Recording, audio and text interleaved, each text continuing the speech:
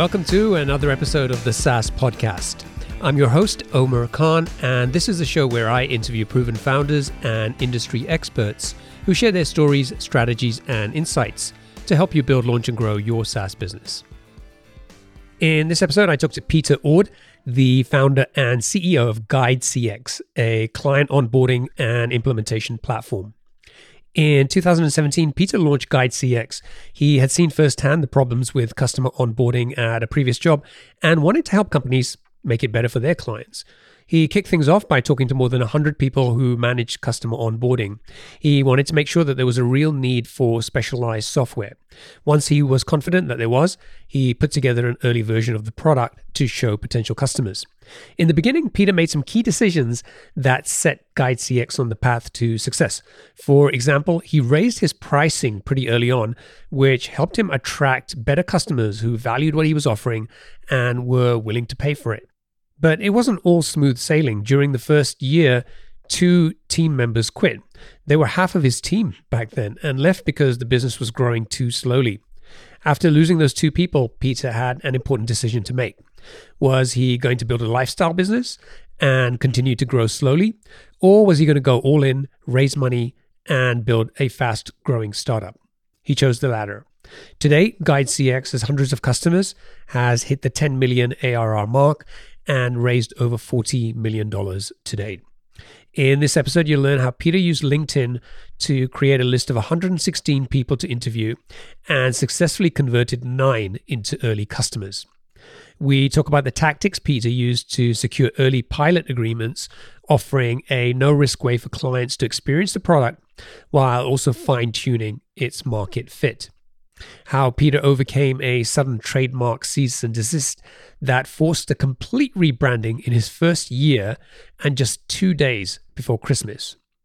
We also talk about why Peter chose to raise his prices despite initial sales challenges and how this shift attracted more committed and higher value customers, and how Peter overcame early credibility challenges to start landing enterprise customers and bigger deals. So I hope you enjoy it. Is your team struggling with spreadsheets that can't keep up with your workflows? It's time to switch to JotForm Tables. JotForm Tables is an all-in-one workspace that lets you collect, organize, and manage data seamlessly. Not only can you create online forms to gather data directly in JotForm Tables, but it also serves as a powerful tool to manage and analyze the data collected from your existing JotForm forms. You can also import spreadsheets or enter information manually, and all your data is stored securely in one place. JotForm Tables makes collaboration a breeze. You can share your tables with a single click and work with your team in real time. Say goodbye to version control issues and hello to efficient teamwork. Get started with JotForm Tables for free today at saasclub.io/jotform. That's saasclub.io/jotform. Are you looking to sell your online business or buy one to start your entrepreneurial journey? Discover exciting opportunities with boopos.com. Boopos is the #1 platform for buying and selling profitable online businesses and the first to offer built-in acquisition financing for qualified buyers. At boopos.com, you can explore their exclusive listings, browse listings from other marketplaces, or submit your own deal for approval. Boopos can offer pre-approved financing for recurring revenue businesses, allowing you to access fast funding with no personal guarantees. And their experienced M&A advisory team supports you every step of the way. To learn more, visit saasclub.io/boopos. That's saasclub.io/boopos. Sign up today and get qualified to sell your business or find your next deal. Hey there, SaaS founders. Are you looking to grow your B2B SaaS business to the first million in annual recurring revenue? I've got something that can help you. Introducing the SaaS Club newsletter, your weekly source of proven strategies, practical insights, and exclusive interviews with successful B2B SaaS founders who've been in your shoes and are ready to share what they've learned. Each week, you'll get a quick 5-minute read delivered straight to your inbox, full of growth tactics, lessons learned, and insider tips to help you tackle those early stage challenges and grow your business to 7 figures and beyond. So what are you waiting for? Head over to saasclub.io/newsletter and join over 4,000 other SaaS founders and entrepreneurs who are already using these insights to grow their businesses. Subscribe to the SaaS Club newsletter today and get the support you need to keep moving forward on your SaaS journey. All right, Peter, welcome to the show. Stoked to be here. Thank you for having me. My pleasure. Do you have a favorite quote, something that inspires or motivates you that you can share with us? Yes. So one of my favorite movies is The Greatest Showman. It came out actually right as I was starting GUIDEcx, the company I founded. And it's comfort is the enemy of progress. So tell us about GUIDEcx. What does the product do? Who is it for? And what's the main problem you're helping to solve?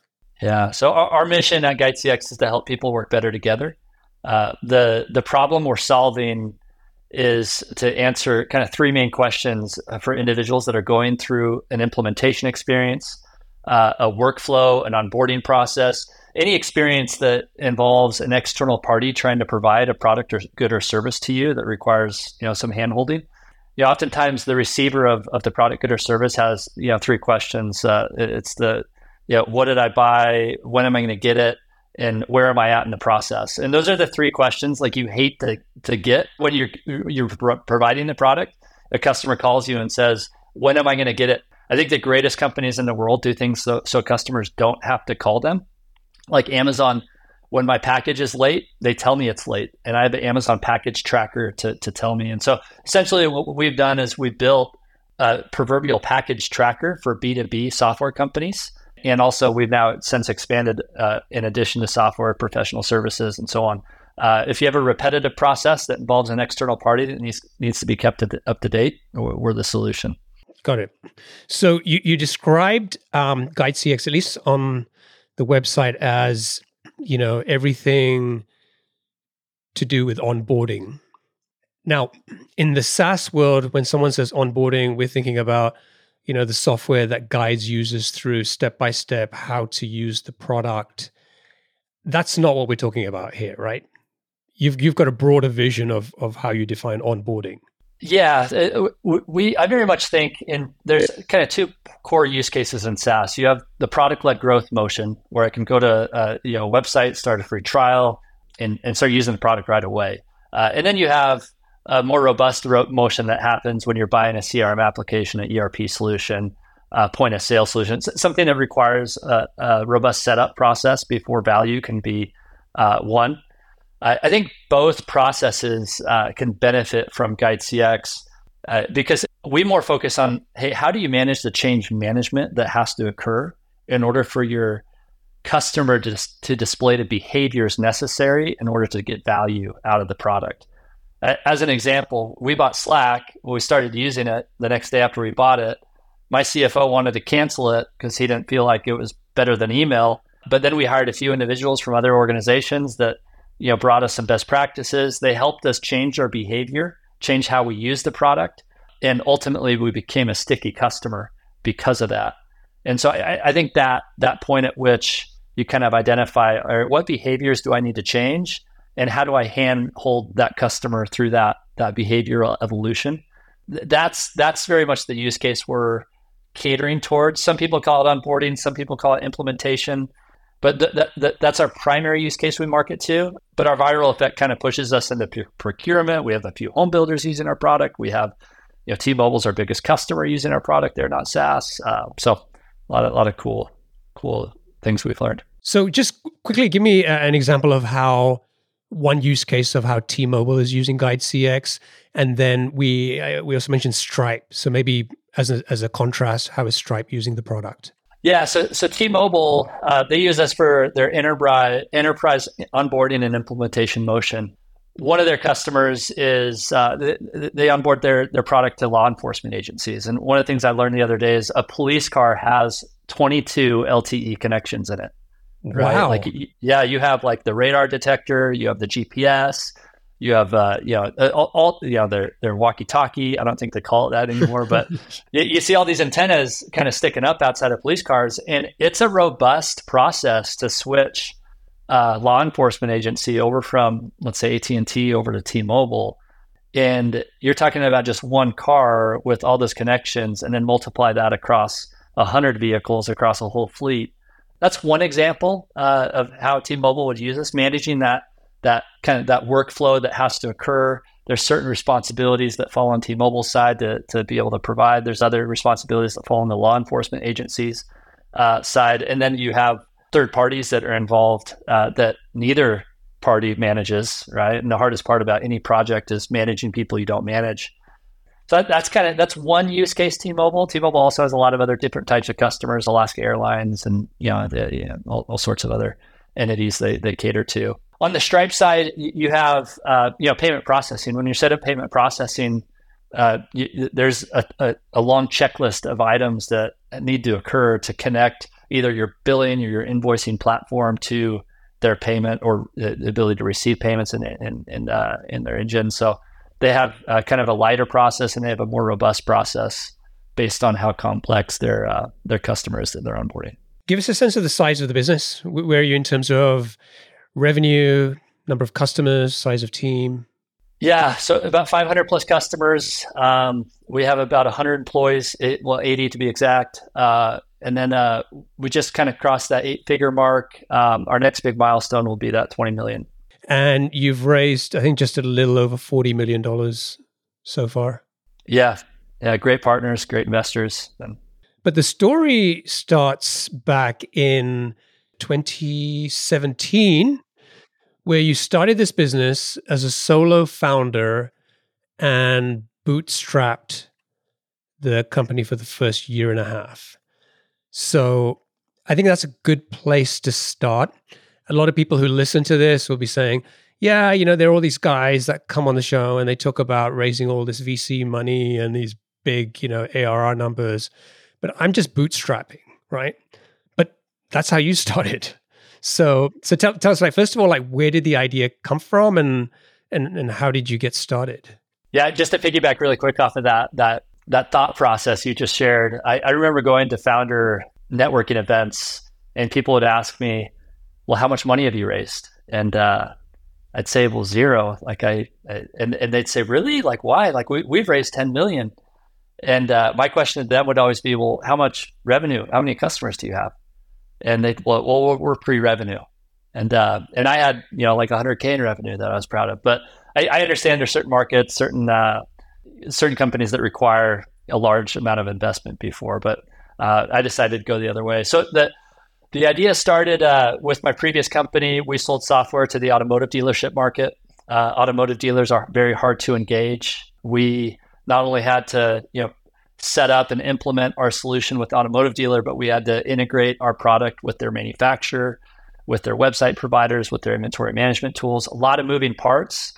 Dealers would always ask, hey, when are we be able to use your tool as a CRM product? And we always had to give a range of time. It'll be about 4 to 8 weeks.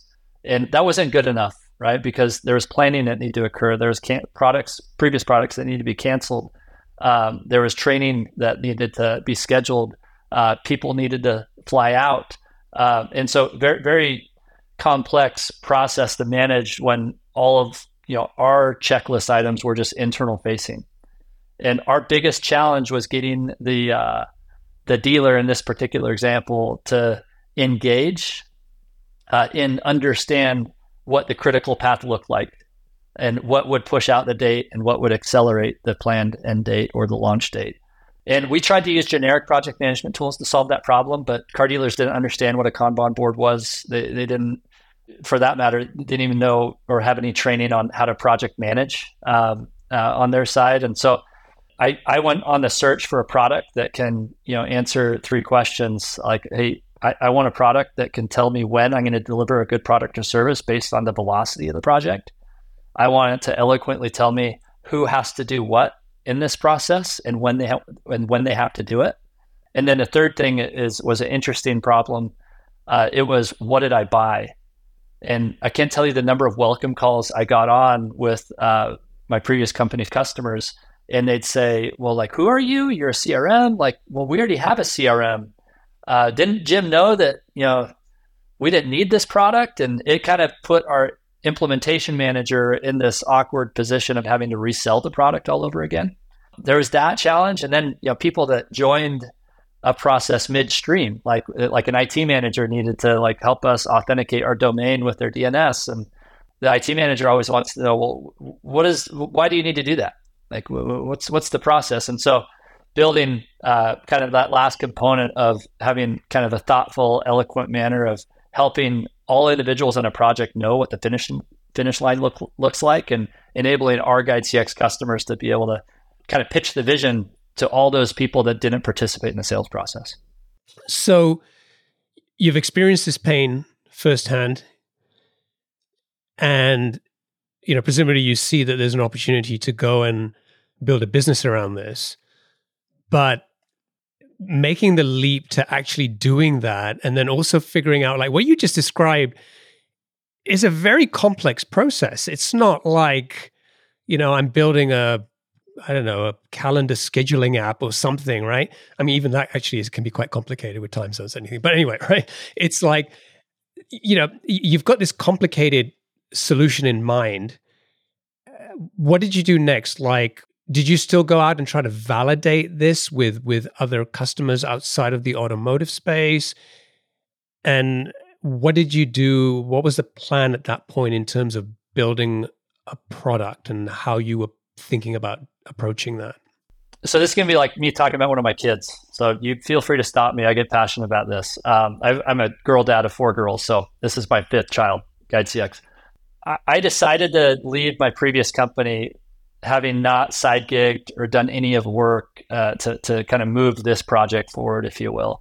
And really the straw that broke the camel's back is I was kind of had some time off. My phone would not stop ringing. And the common question that I kept on getting from my customers was, when are we going to launch? And so I know it's a complex problem to solve, but I relegated it to, I want to build a B2B pizza tracker, right? So like Domino's tells me when my pizza's coming out of the oven.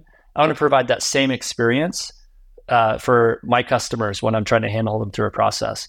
And so we essentially just started with that. And I got on so LinkedIn. I searched second level contacts. I had this idea in my head. I searched second level contacts with people that had implementation in their title. So they could be an implementation manager, implementation consultant, just someone that delivered products, goods or services. I found 116 people. I asked them all the same 16 questions about how they delivered their products or goods or services. And that helped me understand that most people were solving this problem with generic project management, and they all had a common complaint of the inability of them to have a purpose-built product to provide a transparent view into how they were, building the product, good or service. I want to just pause there for a second. Had you done any outbound before you started doing this in your previous roles? Yeah, so that's very much my DNA. At my previous company, we built an outbound machine. I even partnered with the automotive dealerships associations to do their market research surveys on an annual basis, and I would ask them, "Hey, I'll ask your questions, but I want to ask 5 more, so that I can build a propensity to buy model of all the members in your community." And so I came into this with kind of outbound muscles. I get. Yeah, that's what drives me. Okay, great. Because many founders would start off by saying, I'm going to build a list and I'm going to cold email people. You went after second degree connections on LinkedIn. Just spell that out, why that's easier than contacting completely cold connections. So there's 3 books I read to kind of during this process, one of which was The Mom Test. I also read The Lean Startup by Eric Ries, and then there's The User Method that kind of focuses on the Henry Ford example of someone who iterates and innovates and builds something customers aren't asking for, but they know they want. The Mom Test was an interesting one for me. It was written by Rob Fitzpatrick, who's on your show, I believe. He talks a lot about, hey, you need to get outside of your network to get good feedback. And this is, if my mom was the mom that was sitting in the stands in a football stadium, that if the quarterback threw me a pass and I dropped it, she would be the one saying, well, it wasn't a good spiral. Like, it's not your fault. Yeah. Right? Like, great mom. Yeah, exactly. And so I really related to the concept of that book, which is the reason I searched the second level contacts on LinkedIn. Pretty easy to do and kind of their search criteria. I wanted to get outside my network. And then were you using the mutual connections as a way to get intros? No, just cold outbound messaging. I wasn't even a LinkedIn. I don't know what they call their paid service, but I just reached out to them, befriended them. One of the things I've learned throughout this process is most people are willing to help. I've maybe a more optimistic view in humanity than maybe most people do in these days. I think most people are good. They're willing to dive in. We only hear about the bad on the news. And so I was elated. Like there are so many people throughout this whole journey that have helped with no expectation of anything in return. And then were you just sending a LinkedIn message or a connection request to these people with a note? Yeah, you can personalize your invitation. Once I got them on the phone, I had hired, before kind of I started this process, I hired a UX UI designer. I kind of set a budget of $20,000 that I was willing to spend to build some high fidelity mock-ups. I'm not a designer or an engineer by trade. I'm more of a salesperson. And sat with this individual after every interview and kind of said, all right, like, what if we tweak this based on what I learned? And this would just give me something to show during the call. And so I'd advertise that piece of like, hey, I have a B2B pizza tracker. I have a portal I'm designing where unrelated parties can work together. Would you like to see it? And that was it. It was as simple as that. Yeah. And I had a lot of people on the phone. And when you got these people on the phone, did you just jump into demoing these I guess this prototype that you were building, or were you also going through and digging into their problems and doing some of the thing that Rob describes in the mom test in terms of, do they really have these problems? So how did you use that time? What did you ask them? Yeah, so before I showed any of the product, I still have the spreadsheet today. I asked them all the same 16 questions. And those questions revolved around, hey, how long is your implementation process? How many people are involved? How many assets are traded back and forth during the process? How many meetings do you have during your implementation process before you recognize or receive revenue? These were all pain points that we had in our previous company that I wanted to validate that other people had. I knew that the car dealership space was a hard user to engage. I didn't have a confident feeling that like fintech would be very hard, or that ERP solutions would be hard, or that point of sale solutions. And thankfully, I found out that, hey, a lot more than the dealership industry has this challenge of engaging users after a sale. And that gave me the confidence to green light it, hire engineers, and then move on to that next step. How many people did you find through these second degree connections on LinkedIn? I have 116 people on my list. And how many of them agreed to get on the phone with you? Probably roughly half. And then of those half, I signed 14 of those connections to pilots. And 9 of those customers, 9 became paying customers. So I guess fast forward a little bit, after getting validation, I had and offered them to participate in a free pilot. But as being a part of this free pilot process, I wanted them to sign an agreement. And that agreement essentially said that, hey, in June of 2018, I'm going to tell you how much this is going to cost. I'm going to have the product ready, like a usable product, March of 2018. So you have some time to evaluate it, to help me iterate on it. I actually, in the agreement, I actually asked and made them commit to 30 minutes a week, right? I wanted them to devote time to me. And then by July 1st, after I told them how much it would cost on June 1st, because I didn't really know how much I was going to charge for it, I would give them the option to become a paying customer. And so the cool thing is we signed 9 up on July 1st. That kind of totaled about $80K in revenue. And 4 of those customers today are still on our product, which is really cool 5 years later. That's awesome. Yeah. After all of these years, I'm curious why you delayed that pricing announcement and said, on this date, I'll tell you what it's going to cost, versus while you were having these conversations, like just throwing out a number and seeing the reaction and using that as an indicator of what you should be charging these people. Yeah, it was more, I didn't know what the pricing driver would be. I had a lot of ideas around, hey, do I charge it based on just billable users? Do I make it usage-based? That seemed to be a popular theme back in the day. It still is. So there's one is like, how do I monetize that? I didn't want that to I guess, cloud the judgment of, the customer's real problem. I didn't really know how valuable the problem was if solved to the customer. And so I think dollarizing it too early was, in my mind, would be a mistake. I wanted to prove that value going forward. And, what was interesting is the average ACV of kind of those early adopters was 6-7K. But going forward, after I sold the solution after that, I had a hard time selling the solution for $1,000 a month. And it was kind of interesting because I had spent so much time with these early customers, and they valued that time such that they kind of not overpaid, but they paid me more, knowing that like, hey, they're getting more than just the product. They're getting someone who's going to continue to work with them, iterate on this process, and build a product that's going to be more and more valuable in the months to come. And then when you start selling new customers, they don't have that experience. And so the interesting evolution of identifying, all right, if people will have confidence in not only the product, but if they have confidence in you, they will pay a premium. Like they pay for the experience. So how did you overcome that beyond those initial customers? Because you could continue spending a lot of time and creating this high touch experience with every new lead and customer that comes along. But at some point, you've got to let the thing start running itself to some degree.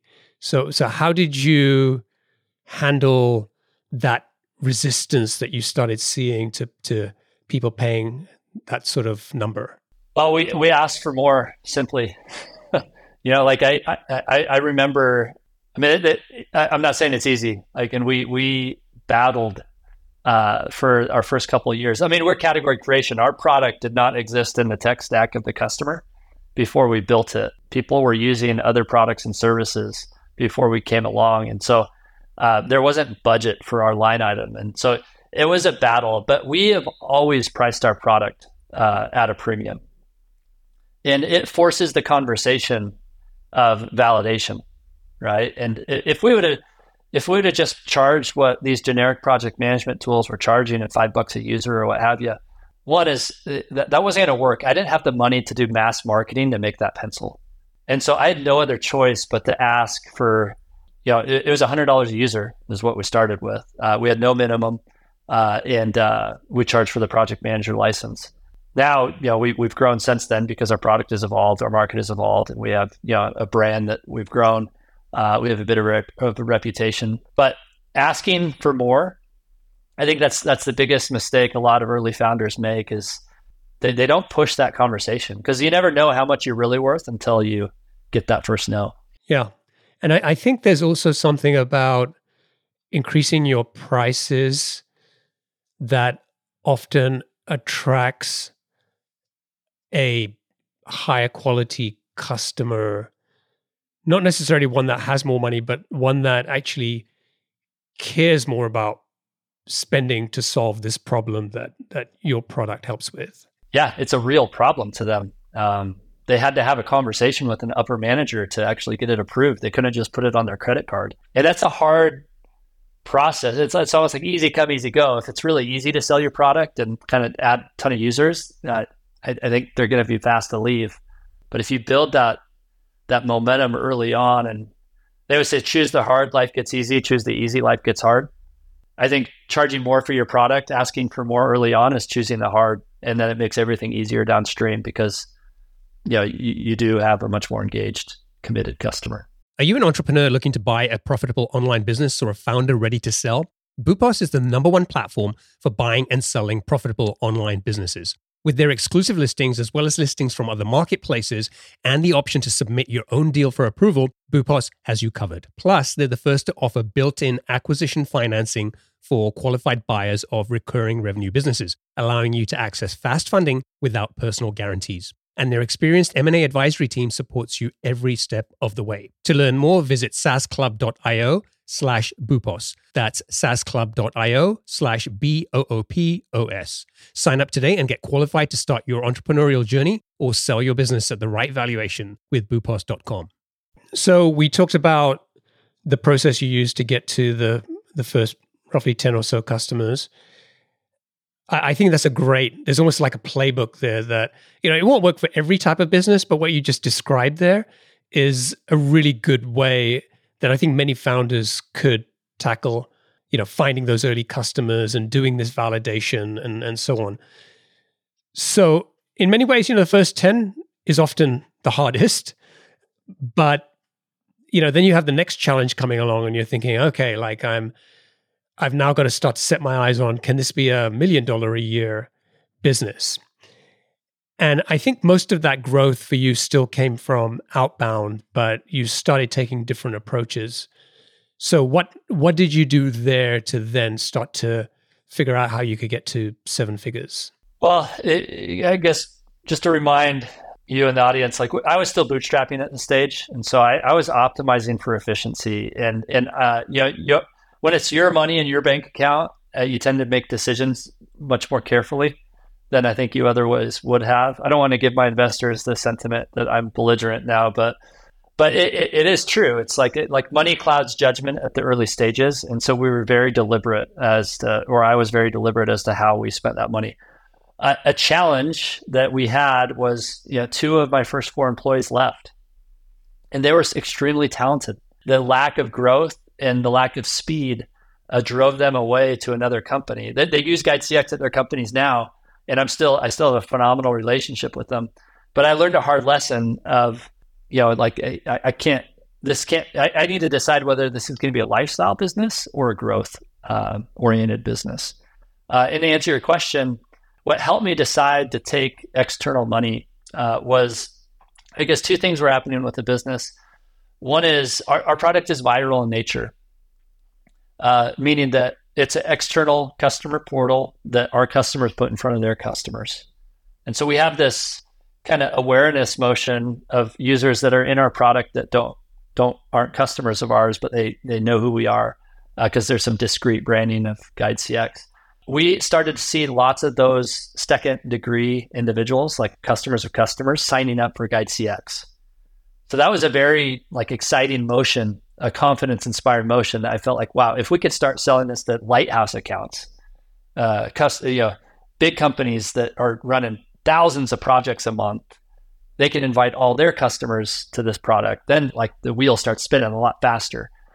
So there's a bit of a model, some early signs that we can accelerate growth if we had the means to do so. Then the next thing that started to happen was people were expanding their licenses. So our net dollar retention, it's easy to spike your net dollar retention when you're super early, right? It's easy to kind of take a $100 a month customer up to 1,000. But we saw lots of expansion, growth within teams that helped us continue to evolve, and that was another big sign. So I guess the viral motion was working and our customers were expanding. That's where I felt like, hey, I could go to an outside investor and look them straight in the eyes and know that I can model out this business for the next 12 to 18 months and provide some pattern-centric opportunities here that we can double down on. So the 2 out of 4 employees that you lost was in the first year. Do you think, looking back, if they had stuck around and been happy with the pace of growth, that maybe you may have taken longer to raise money, or do you feel like you were going down that path anyway? Well, I think the lesson learned was if I were to do this again, I wouldn't have been as stubborn in trying to do this all on my own as long as I did. We got this business to $400K of ARR before we accepted an outside dollar. We had patterns before that, and I could have been a little more aggressive at raising, which would then would have accelerated the growth and helped these individuals that were with me at previous organizations make the money and be a part of something that was growing faster than something that they were part of before. You described earlier how you looked at your second degree connections on LinkedIn, found people with implementation in the title, had a decent list to go out and reach. When you start thinking about go-to-market, motions, and you've got a product which is fairly horizontal. So where do you focus your energy now? The whole world is potentially your customer. So what did you do there to at least get more focused on where you were going to place your bets and which type of customer you were going to go after next? So we looked at the SaaS market as our most viral coefficient customer, meaning that most SaaS customers could be our customers. The antithesis would be that we have a few home builders using our product now to guide homeowners through a process of the home design build process. Those homeowners won't be buyers of GUIDEcx. Like that would be a non-viral use case. But SaaS companies oftentimes provided us that viral nature. And so we identified SaaS companies as our early ICP. That's expanded since, but that was the first step, is identify like, hey, what companies do we want to chase? The second step was to build an outbound machine, a motion that can start hitting people at the right time. And there was 3 groups of people that we prospected. Companies that have recently funded, people whose job titles on LinkedIn have changed, that had implementation manager in their title. So we were kind of targeting that as well. And then third is lookalike customers. And we still run the same playbook today, but we've overlaid a lot of other strategies. But that literally got us to our Series B. Like I think I could call it maybe if I were to do this all over again, I probably would have invested in demand gen a lot earlier. We didn't have a professional marketer until really 12 months ago. And so we built this outbound engine, and we probably sacrificed some efficiency early on, but it worked. We were able to pick and choose the customers we wanted to chase.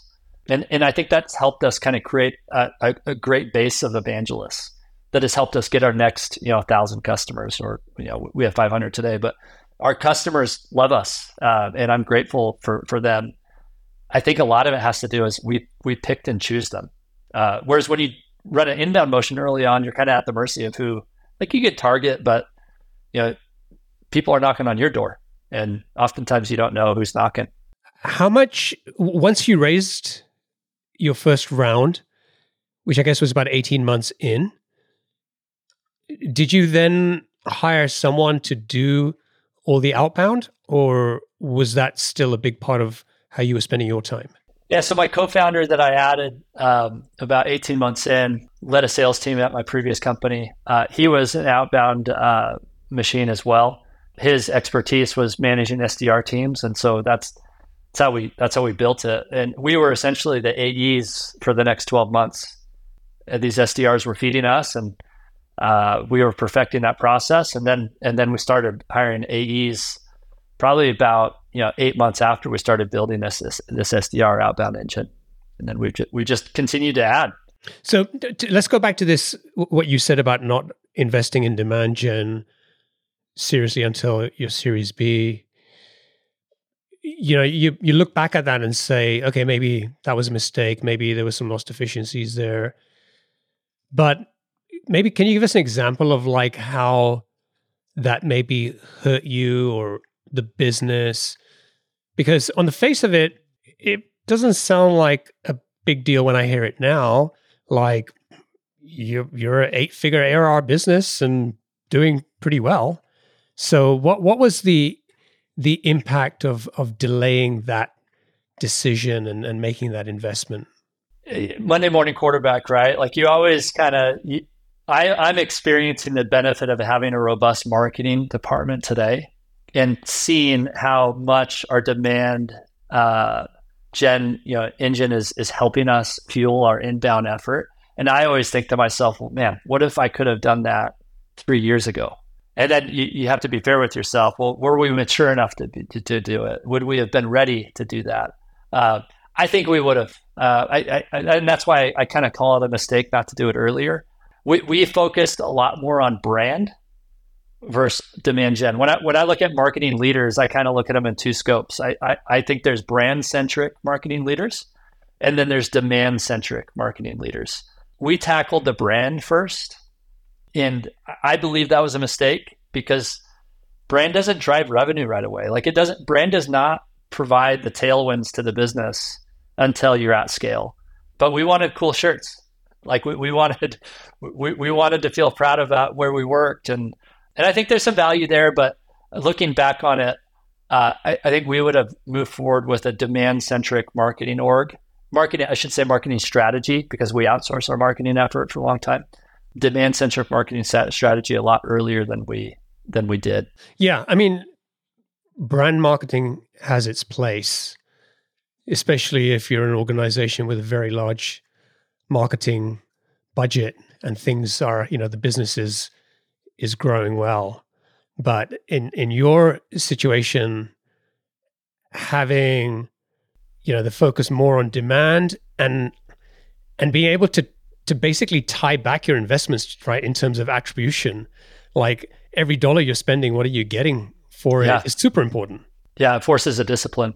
So let's talk about hiring. I know that was another area that you felt that you could have done differently. You raised money, you started hiring and building a team around you, but where did things sort of start to get difficult there? Yeah, I think every stage of the business is interesting. I think the first 50 employees, normally you can source friends and family, close people in your network, people that know you, to come work for you. And I think that's a huge value as a CEO, is like, how good are you at getting people to follow you, getting investors to follow you, getting customers to follow you, but more importantly, like getting your team, your employees, who you're going to be shoulder to shoulder with, working with you. And when we started to surpass 50 customers or 50 employees, we made the mistake not to hire recruiters soon enough. And what happened is it put too much weight on the shoulders of our leadership team. Like over 50% of their time was spent recruiting. Now we were growing quickly and still are, but we sacrificed a lot of growth and probably customer experience, to be honest, because our leaders were only doing half of their day was spent helping their customers and their employees and their role, and the other half was recruiting. Just a lot of bandwidth that was sucked up. Once we hired a recruiter post Series B, it was like, oh man, like why didn't we do this sooner? This is like having an SDR for the company, right? Someone that can go out and source good talent. And we tried a few recruiting agencies, had some success with certain roles, not so much other roles. But those first 50 employees were, I won't call it easy, but you're hiring friends and family, and you're able to optimize for the skills that you're trying to hire for, which we kind of termed as I wanted empathetic people, I wanted kind people, I wanted hardworking people. I wanted people that were self-aware, that had good judgment. Like you don't care so much about the skills. You care more about like who the people are, because those are the people that the whole culture is going to be built off of. It's hard to nail it every time when you get past 50. Let's talk a little bit about, you mentioned lighthouse customers, and you've got some nice logos on your site, things like Amazon, T-Mobile, Stripe we've talked about. Who was your first big customer, and when did you land them? LogMeIn, who has since branded to Go2. We landed them about 18 months in. There are some connections. I knew a couple of employees that worked for them that used to work for a previous organization I worked for. LogMeIn also purchased a company in Utah, which is where we're located, a company called Jive, who has rebranded and assimilated into the LogMeIn culture. And that was our first 100K plus logo. I'm curious, was that a relatively difficult deal to close, or was it, all the different factors that you've got, the sales background, you've brought on a co-founder who's got the same DNA, you've got some, connections at the company. I just wonder like how that affected things. I interviewed a founder a couple of months back who around that time, similar time, he was about to close a big deal with a big customer. And then they started asking all of these questions, and, they wanted to do a whole bunch of stuff around security and compliance and whatever. And they're getting bombarded with stuff. And he was like, yeah, sure, we'll do this. And it was the first time they'd ever done it. But just wanted you to know that we are a small company. Right? And they were like, well, how small? And I was like, there's 2 of us. I was like, oh. And it would kind of just kill the deal there. I just this thing about, do we really want to trust, a tiny company at this point? So what was your experience in landing a bigger customer? Definitely similarities. You talk to lots of investors during this process, and the first thing an investor says, well, if you could sell 100K plus customer, why can't you sell 10? Like, why do you build emotion around this? And we kind of bought into that process, and we did so probably earlier than we were ready for. And to your friends or your conversation's point, like SOC 2 compliance. Like we didn't have our SOC 2 report. We didn't have robust administrative features. We excelled with groups of 10 plus users in our product that were teams, but we didn't have a hierarchy to support multiple teams and multiple business units within our product. Gratefully now we do, but we started chasing bigger. We started our enterprise motion, our account-based marketing motion. I hesitate to say earlier than what we should have, but we learned a lot from it, and it pushed the business forward. And I think this is it's kind of a catch-22 with every small company. You can build a product for your core group of customers and perfect that, and do a really good job at it. But there's kind of a fine line between, hey, do you want to go up market, and are you going to become a $1 billion organization with the customers you have today, or do you need to increase your deal size? Do you need to attract the Fortune 100s? And so it's kind of this fine line of building a product for customers you don't have today, but still catering to your current customers. That was us. We had 4 enterprise AEs thinking that we were ready based on kind of the things investors were telling us, like, hey, you don't know how good you really are. Like, why don't you just go try? And we hired 4, and then we ended up letting go of 3 and kept 1. And then we built a team again. But hiring those 4 helped us learn what we needed to do to excel with the bigger logos. So you could say it all happened in its right time frame, but it was a painful process. So we should wrap up in a minute and get onto the lightning round. I do want to talk about one other thing before we do that. I talk to a lot of very early stage founders, and I often get asked, should I trademark what I'm doing? And I'm kind of a little bit flippant about my answer at that point. It's like, yeah, you could waste time doing that, but right now, you just need to prove that you're solving a problem that people care about. You need to think about getting customers first. Yeah, and you're so small, no one's going to care about, trademark and stuff like that. But you've faced exactly a trademark issue very early on with your business. Tell us a story, what happened there? Yeah, so this was about a year in. We were previously named Beyond, is the name I chose for the company. I wanted a short URL. I wanted something that could be a verb. Like all the common themes of like when you're naming a company, this is how you should choose your name. Beyond was spelled BEYND. So on the phone, we'd always have to say, well, yeah, we're Beyond, but without the O. And the reason that we didn't have the O is because Bed Bath & Beyond had that URL. But anyways, we chose that name. We were growing the business. And then I got served with a FedEx envelope on my doorstep 2 days before Christmas. And there's a company out in Ohio called Beyond Software. They didn't really necessarily do what we did, but phonetically, we sounded the same.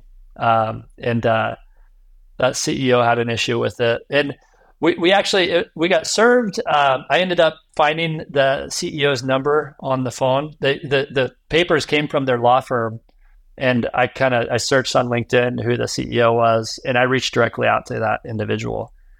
And I told him, I'm like, hey, listen, there's no malicious intent here. I don't think we're in the same market, or we're not confusing our customers, but we're going to take this opportunity to rebrand.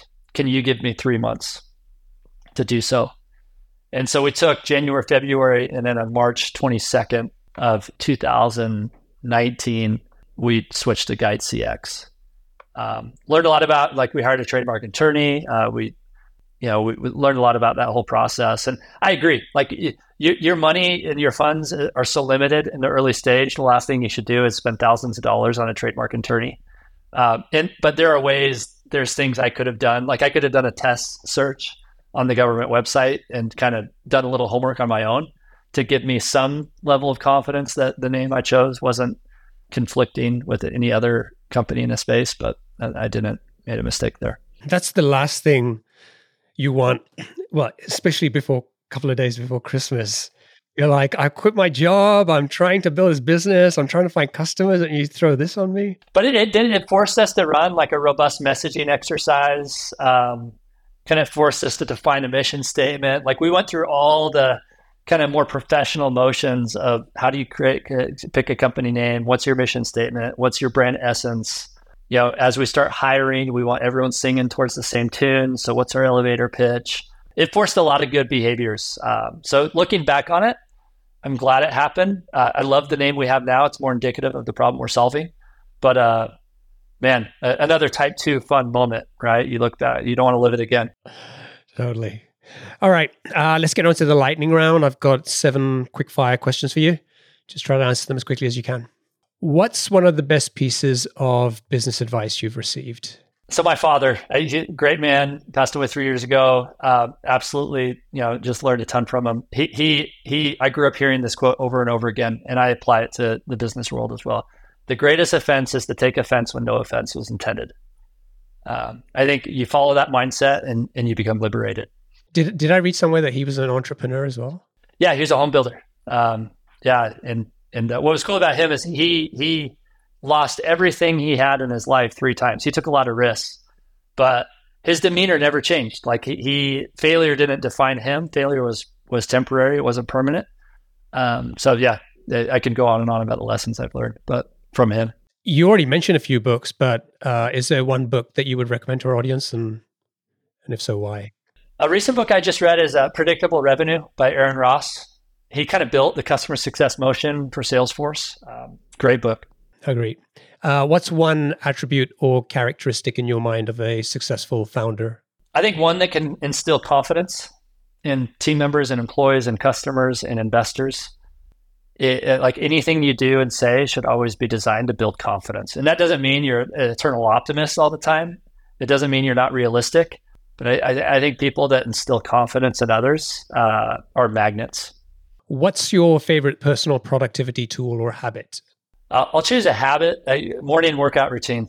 My mind is cleared when I can get in the gym and kind of get a good workout in before the day. When that doesn't happen, my day is not productive.